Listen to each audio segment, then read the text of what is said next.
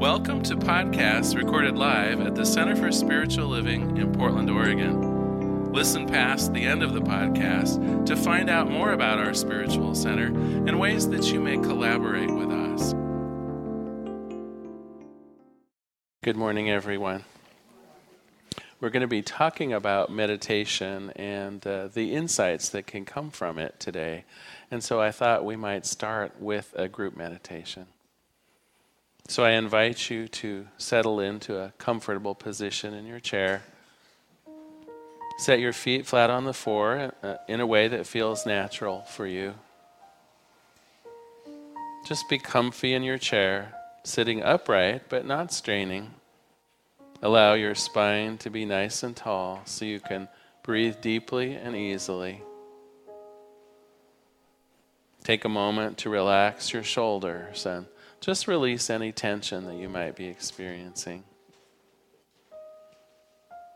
Let us begin by taking 5 long breaths together. In and out. In and out. In and out. In and out.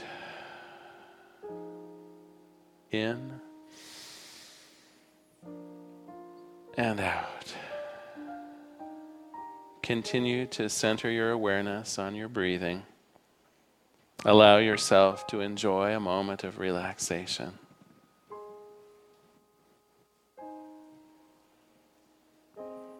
Let us begin by offering ourselves a blessing.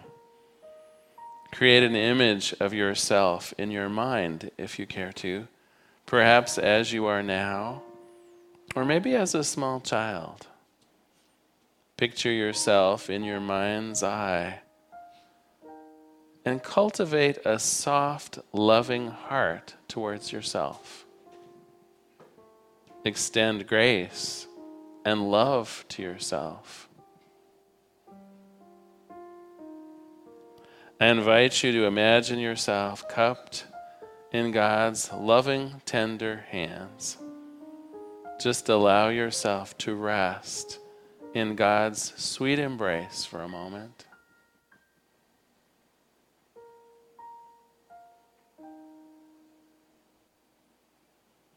And now think with me in your mind, may I experience God's love. May I experience God's rest. May I experience God's peace.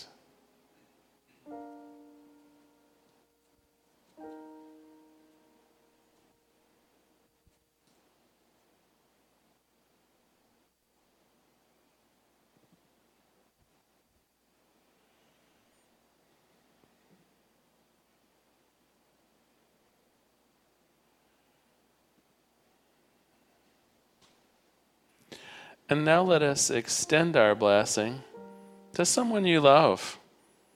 Imagine your partner or spouse, a good friend, a sister or brother. Imagine a child or parent, someone who brings you feeling of love and tenderness and care. Imagine this person in your mind's eye now. Open your heart to this person. Extend love and grace towards them. This is compassion. This is love.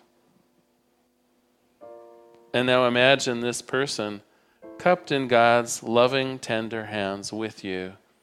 The two of you are now in this warm embrace of God. Just let him or her rest with you in God's hands for a moment.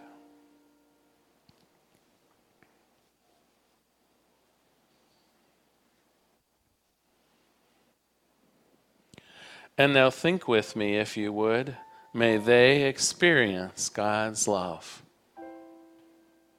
May they experience God's rest. May they experience God's peace.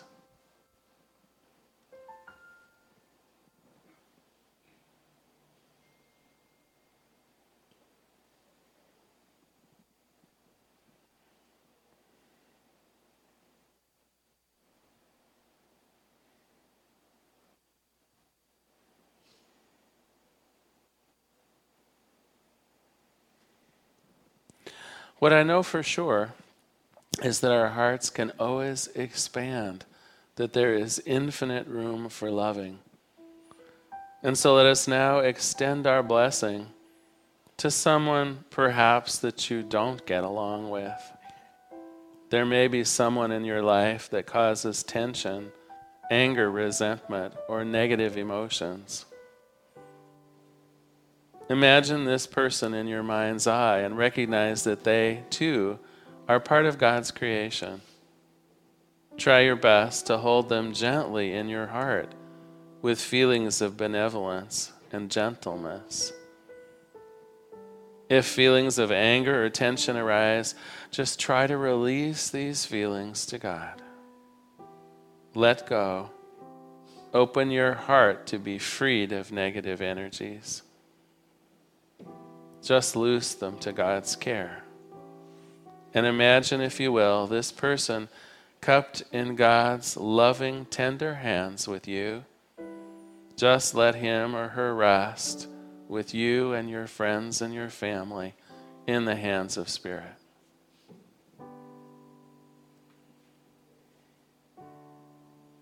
And now think with me, may they too experience God's love. May they too experience God's rest. May they too experience the peace that is God.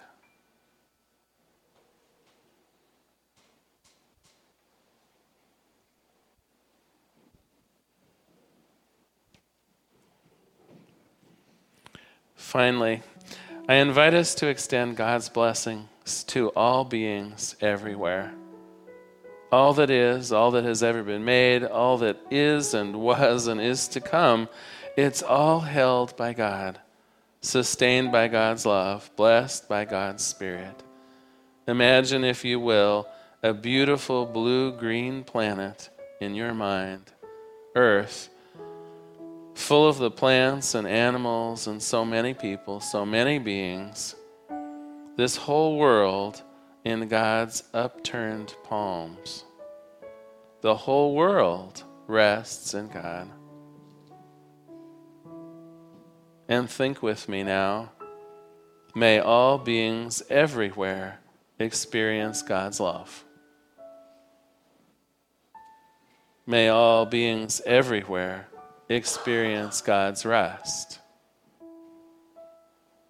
May all beings everywhere experience the peace that is God. And so it is. Welcome everyone, happy Sunday. We're using After the Ecstasy, the Laundry, Jack Kornfeld. And in particular, we're talking about the idea of enlightenment. And last week I mentioned the word satori, and I'm not sure that I did the best job of completely defining it.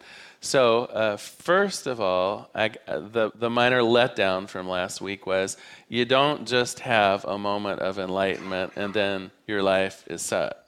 It isn't like running a race and you're at the finish line and then, I don't know, eternal bliss follows. It's more like glimpses of unity, glimpses of what comes next, glimpses into a world that works for everyone. And so it's that awareness of unity, it's that spark of divine intelligence. It comes, but it also goes. There is the enlightenment, the ecstasy, and then the following day, there is apt to be laundry to do. But those glimpses are what in the Eastern tradition they call satori. And what I'd like to do today is specifically illustrate some of the gateways into enlightenment, some moments of satori with you. And I'm following the teachings, although it's coming from Jack's book, it's the teachings of the Buddha. And the Buddha says there are about 7 or 8 different gates, if you will, for approaching enlightenment. If you get the book, of course, you can read about all 8 of them. 3 of them, though, I think are pretty common, and 3 of them I wanted to focus on today because I think they're pretty approachable for most of us, and I think that we can actually relate to them. The first gate is a tricky one. It's called the gate of sorrow. And you might say, well, how is it that sorrow or devastation or trouble brings about a moment of enlightenment? But if you think about it, if you think about what perhaps keeps us from enlightenment, is our control issues. Now, who here is brave enough, along with me, to admit that sometimes we have control issues? We have our lives moving along fairly evenly, fairly well, and we don't want anybody to mess with it. Right? Mm-hmm. Yeah. Well, misery is what shows you that you really don't have control. And believe me, if we're in charge of organizing our life down to the last gnat's eyelashes, that is what will consume our life. And we will not have the moments of satori. We will not have those moments of enlightenment. It is only when we give up that desire to really control the outside of things that we can experience the joy that comes with enlightenment. That idea of oneness with the universe, that picture of ourselves as expanding to really reach the planet. And so it can be that in moments of great crisis, in moments of misery, if you will, we're able to finally be shown trying to control everything, first of all, is impossible, right? And when you think of moments where we're challenged on this, a big one is disease and old age. And I speaking for someone who by others might be considered a senior, I will say, things in my body don't work the way they did when I was 30. And there's a part of me, and see if this doesn't resonate with some of you, there's a part of me that wishes to be 30 years old for at least another 200 years.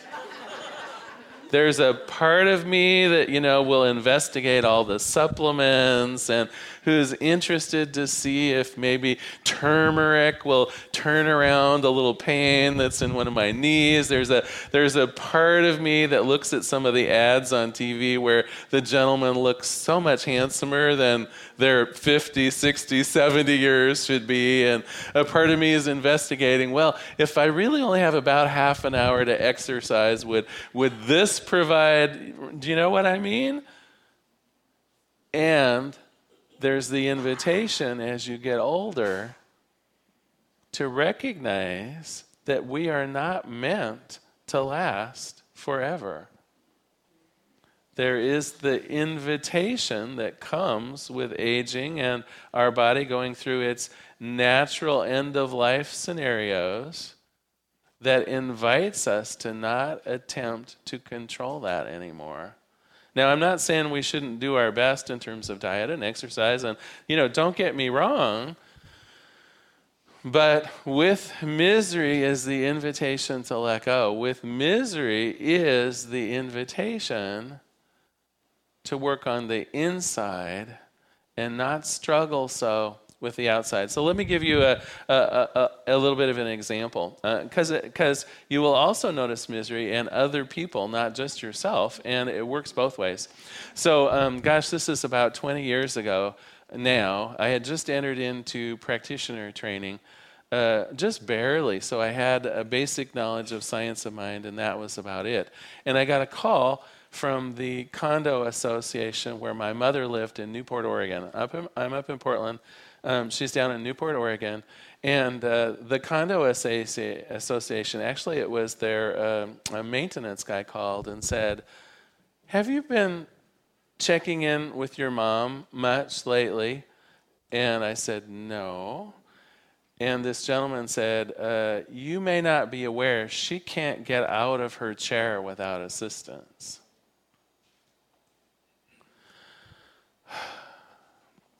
And so, of course, I got on the call and talked to Mom, and she's all cagey.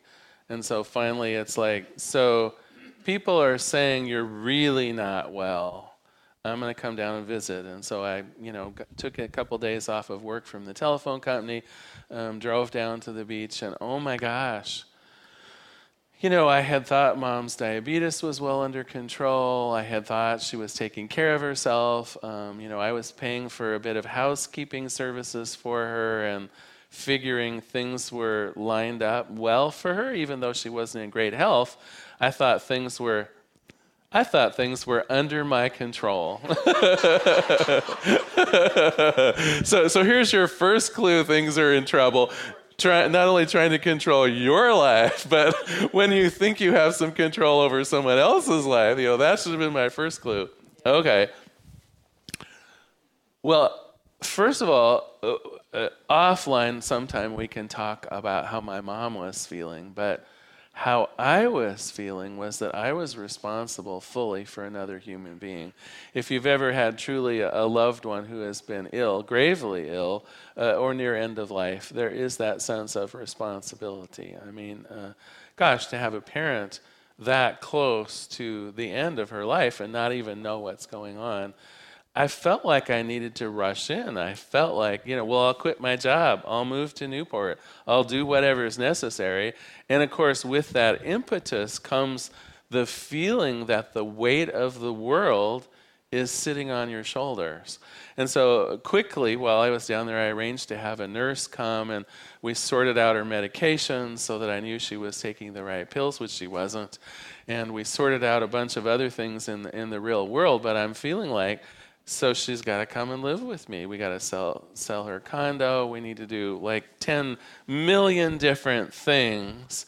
And Larry is kind of spinning out of control, right? It's like, do I need to quit my job? What needs to happen so that this can be made better? Well, the nurse, I love this woman. The nurse we hired came and we sorted out a bunch of things. And then it was Mom hadn't even had a bath in like 3 weeks. And so the nurse was going to bathe her. And the nurse said, she said, I don't get to prescribe things very often, but I'm making a prescription for you. You need to go to the beach for a couple hours and just chill because if you're going to help your mom, you need to be sane. And I could see that this isn't going so well. So, you have the afternoon off. Take the dog to the beach and chill. And so sitting on the beach, I had a moment of satori. We had been studying the Buddha in one of the classes that I had here at the center. And the idea of the Buddha, of course, is to relieve suffering in the world, but not in the way you think. See, we humans relieving suffering is, well, I hired the nurse. I made sure that she's taking the pills she needs to take. I'm making sure that she's getting a bath. You see, all of this is attending to conditions, but not really my mother's suffering. What was my mother suffering from? My mother was suffering from not knowing that she was connected and loved in the world. My mom was suffering for not knowing how to control her life at the end of it. My mom was suffering because she was sensing most of the world that she knew and loved was being taken from her because of the aging process and disability. It wasn't so much what was happening, it was her perception of it. It was her turning unfortunate circumstances into true identification of misery and suffering. And in a moment, just sitting on the beach there with my crazy little blind dog that I had at the time, it was as though simultaneously something from God descended to me, and at the same time my heart sort of rose up into it, and I realized I needed to focus on the suffering and not what was wrong. And it was though the entire weight that I had been experiencing and thinking about just went away in that moment of satori. And I realized, of course I can do this. All that's required is love and attention. It doesn't need a nurse. It doesn't need pills. It doesn't need anything. All it needs is the illumination of the suffering, not the conditions that cause the suffering, but the suffering. And so I just sat there in great expectancy and love and feeling free, even as I went back to begin conducting a whole lot of affairs that needed to be resorted and figuring things out. But what I knew was my mother's happiness and suffering, my happiness or suffering, had no real bearing on what I did or didn't do. That it truly was in my heart and in my consciousness that love comes, that joy comes, that peace comes. And that even at the end of so-called life, which of course we know, it's just a transition into something that's different, right? Which is a piece of it, right? This isn't the end. It's a shift into something else. And so in that moment, there was Satori for me. So this is the gate of sorrow. This is the gate that invites you when you're in a moment of great sorrow, not to back away, not to try to dig in and start controlling things even harder on the outside. It's the invitation to step forward into the mentality behind the suffering and work at eliminating it. How can love help here? How can true compassion, not for necessarily what's going on with the body, but the mental reaction to it? Is there something that can be done, something that can be said, a prayer that can be done to eliminate the feelings of loneliness, to put aside the fears of growing older? It's not what happens. It's how we think about it. The second gate through which we might experience Satori, the Buddha calls the gate of emptiness. And this is a very traditional one. This is the idea of meditation, and it's cumulative. How many folks here are regular meditators? So would you say maybe about a third of the folks here, probably on a daily basis or semi-daily basis, do some form of meditation? And what you're doing when you do that it's kind of like a little bank account. Now, you can't assume that in any moment you're going to reach a moment of Satori, but what I tell you is you're building up the time towards those moments. Almost with each time you sit down to meditate, it's like taking a small step closer to enlightenment. Now, when are you going to have one of those enlightening moments? Boy, if I could predict that, we could make some money on it, couldn't we? But what I do know is that with each meditation, you are approaching the gate.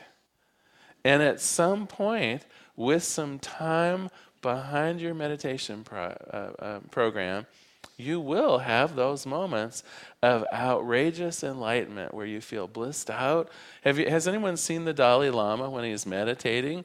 He has this almost happy smile on his face. It's like, did he just eat something particularly good? It's meditating. It's contemplating the divine. Actually gets you closer to it. So that is the portal of emptiness. And by emptiness, we mean letting go of our over-identification with our stuff and our things. So in meditation, we stop focusing on the externals. We empty our minds as best we can of the worries and the troubles and the stresses. And by experiencing that emptiness enough, we approach Satori. We begin having more and more of those illuminating moments when the world fades into the background and we feel full of spirit. The third portal is the gate of oneness. And the little meditation I did earlier was hopefully to give you a little more experience of that idea of oneness. And now, this one has its practical applications too.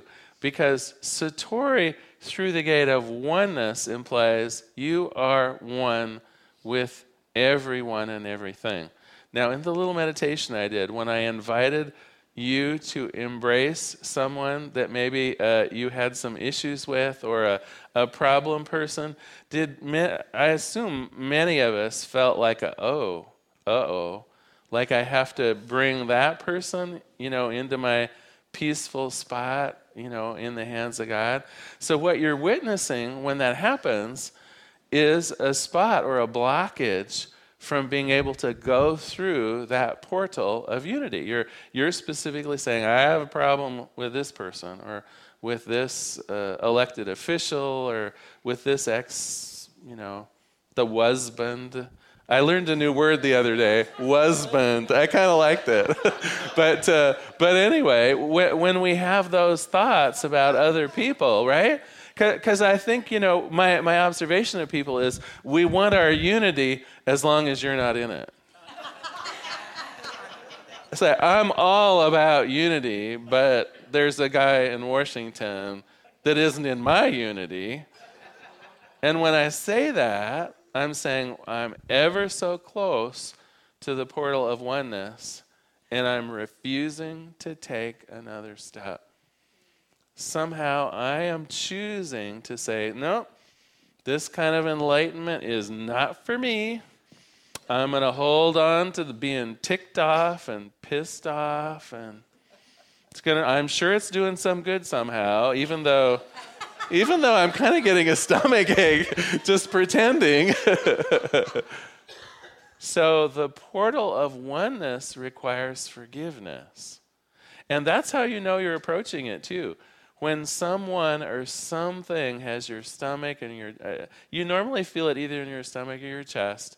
When someone or something you're holding resentment around, you don't always be able to really think of it in terms of, I resent them, but you'll know from your body, either a tightness in your chest or your stomach, when you think about someone or a certain situation, that is literally preventing you from enlightenment, from feeling Satori through oneness. And all the prayers and the Om Shantis, as wonderful as they are, that portal will be closed to you unless you can forgive.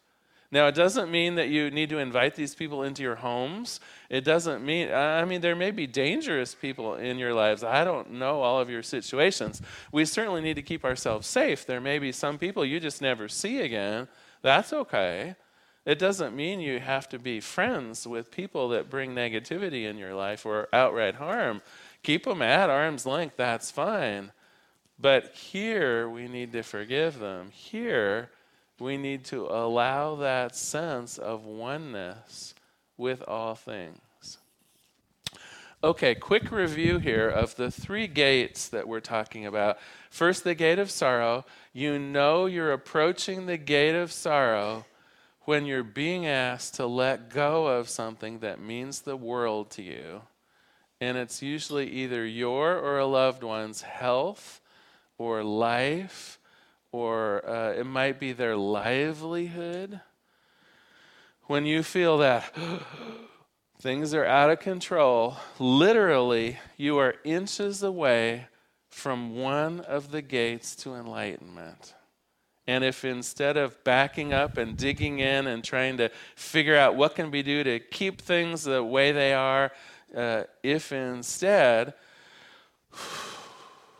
you step forward and recognize that the only thing you have to do is give compassion and try your best to eliminate mental suffering, you sail through that gate. You become one of the great avatars of love and light and compassion. You become like a Mother Teresa. You are able to have that healing energy because you're not fussing about the outsides, which are probably out of your control anyway, and you recognize that the power is on the inside. The power is in your consciousness. The gate of emptiness, we talked about the best way to approach that. Meditate, contemplate, Sit in the silence. With each passing minute and hour you put into your spiritual practice, you get ever closer to Satori. You get ever closer to that gate of emptiness.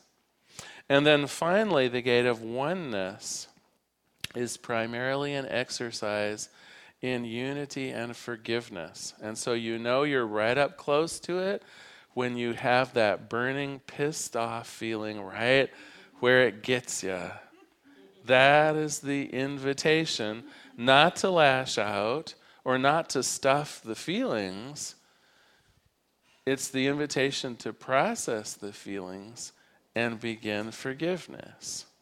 And when we forgive, we sail through that gate and we recognize that everyone on the planet is part of the same thing. Super quickly, I'm conscious of maybe making us a little over today. But this last Wednesday, I spoke in Lake Oswego on their Wednesday night service, and I started out with asking people if they thought maybe we were in the middle of the zombie apocalypse. And a couple of people kind of looked at me, and I said, well, there's fire and brimstone raining down from the sky, and we have... on the East Coast, the great flood is coming again, and a lot of us think there might be zombies in Washington D.C. running things, and although it got a laugh, this is the gate of oneness. This is us at the gate of oneness. If we resist the fact that forest fires can exist, if we resist and show hatred towards a teenager that did a really stupid thing, if we resist the idea that nature itself has the right and the power to devastate a whole part of the country, if we think those things are evil and not part of God, we just took 5 steps back from the gate of oneness. We like what we like. I get that. We're human. We want what we want. We want never anything that we would consider bad to happen. We want all the people we care about and love to become millionaires. We want everyone healthy. If we think about death at all, we think about it, well, there was that one maiden aunt I had that just died in her sleep after she worked all day, and that's the way I want to go. Well, we can't control all that stuff. Satori is being okay with what is. So I'm going to close today with a short reading from After the Ecstasy, the Laundry, and a prayer. Meditation teacher Larry Rosenberg went to practice with a Zen master in Korea. During the journey, he undertook a pilgrimage to other masters and temples, and while traveling on a remote road, he came across a particularly elegant Buddhist shrine at the base of a mountain. Next to it was a sign in Korean, "Way to the most beautiful Buddha in all Korea," and an arrow pointing to a 1,000-step path up the mountaintop. The view was breathtaking in every direction. Larry decided to climb. The simple Zen stone pagoda matched the elegance of the one below when he finally reached the top. But in place of the Buddha on the altar, there was nothing, only empty space and the gorgeous green-hilled vista beyond. When he went closer, at the empty altar was a plaque in Korean which read, "If you can't see the Buddha here, you'd best go back down to the foot of the mountain." Let us pray. There is one power and one presence, one life and one goodness. There is only this one thing, and I have to tell you, it encompasses fire and flood. It encompasses death and disease. It encompasses all of the things that we humans may not appreciate. But it is all of the love, all of the life, all of the joy, all of the peace, and it can be had without suffering, not without things going wrong. But as we give up our clinging to the way we wish things were, as we begin to move forward in the now, into living our lives as freely and beautifully is promised to us, truly things become better. Those moments of satori, those ideas of enlightenment begin illuminating our paths more and more frequently. And so for the people within the hearing of my voice, I simply know that as we stand at these various portals with enlightenment right on the other side, that we say yes to forgiveness, that we say yes to contemplation and meditation, that we say yes to the ability to look beyond our circumstances and see the freedom to see the joy that can exist in every moment. And for this capability, for this certainty that enlightenment waits, moment by moment, I give great thanks, I let it be, and together we say, and so it is. Thank you so much for being here today. So happy you were here.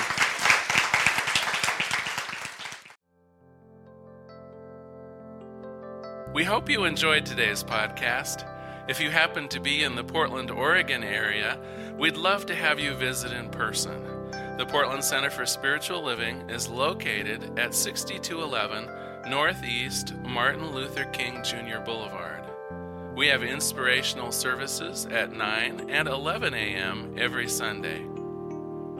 Our mission is to open hearts, ignite minds, and to make a difference. If you'd like to support our center and its podcasts, you can donate online at www.pcsl.us/donate.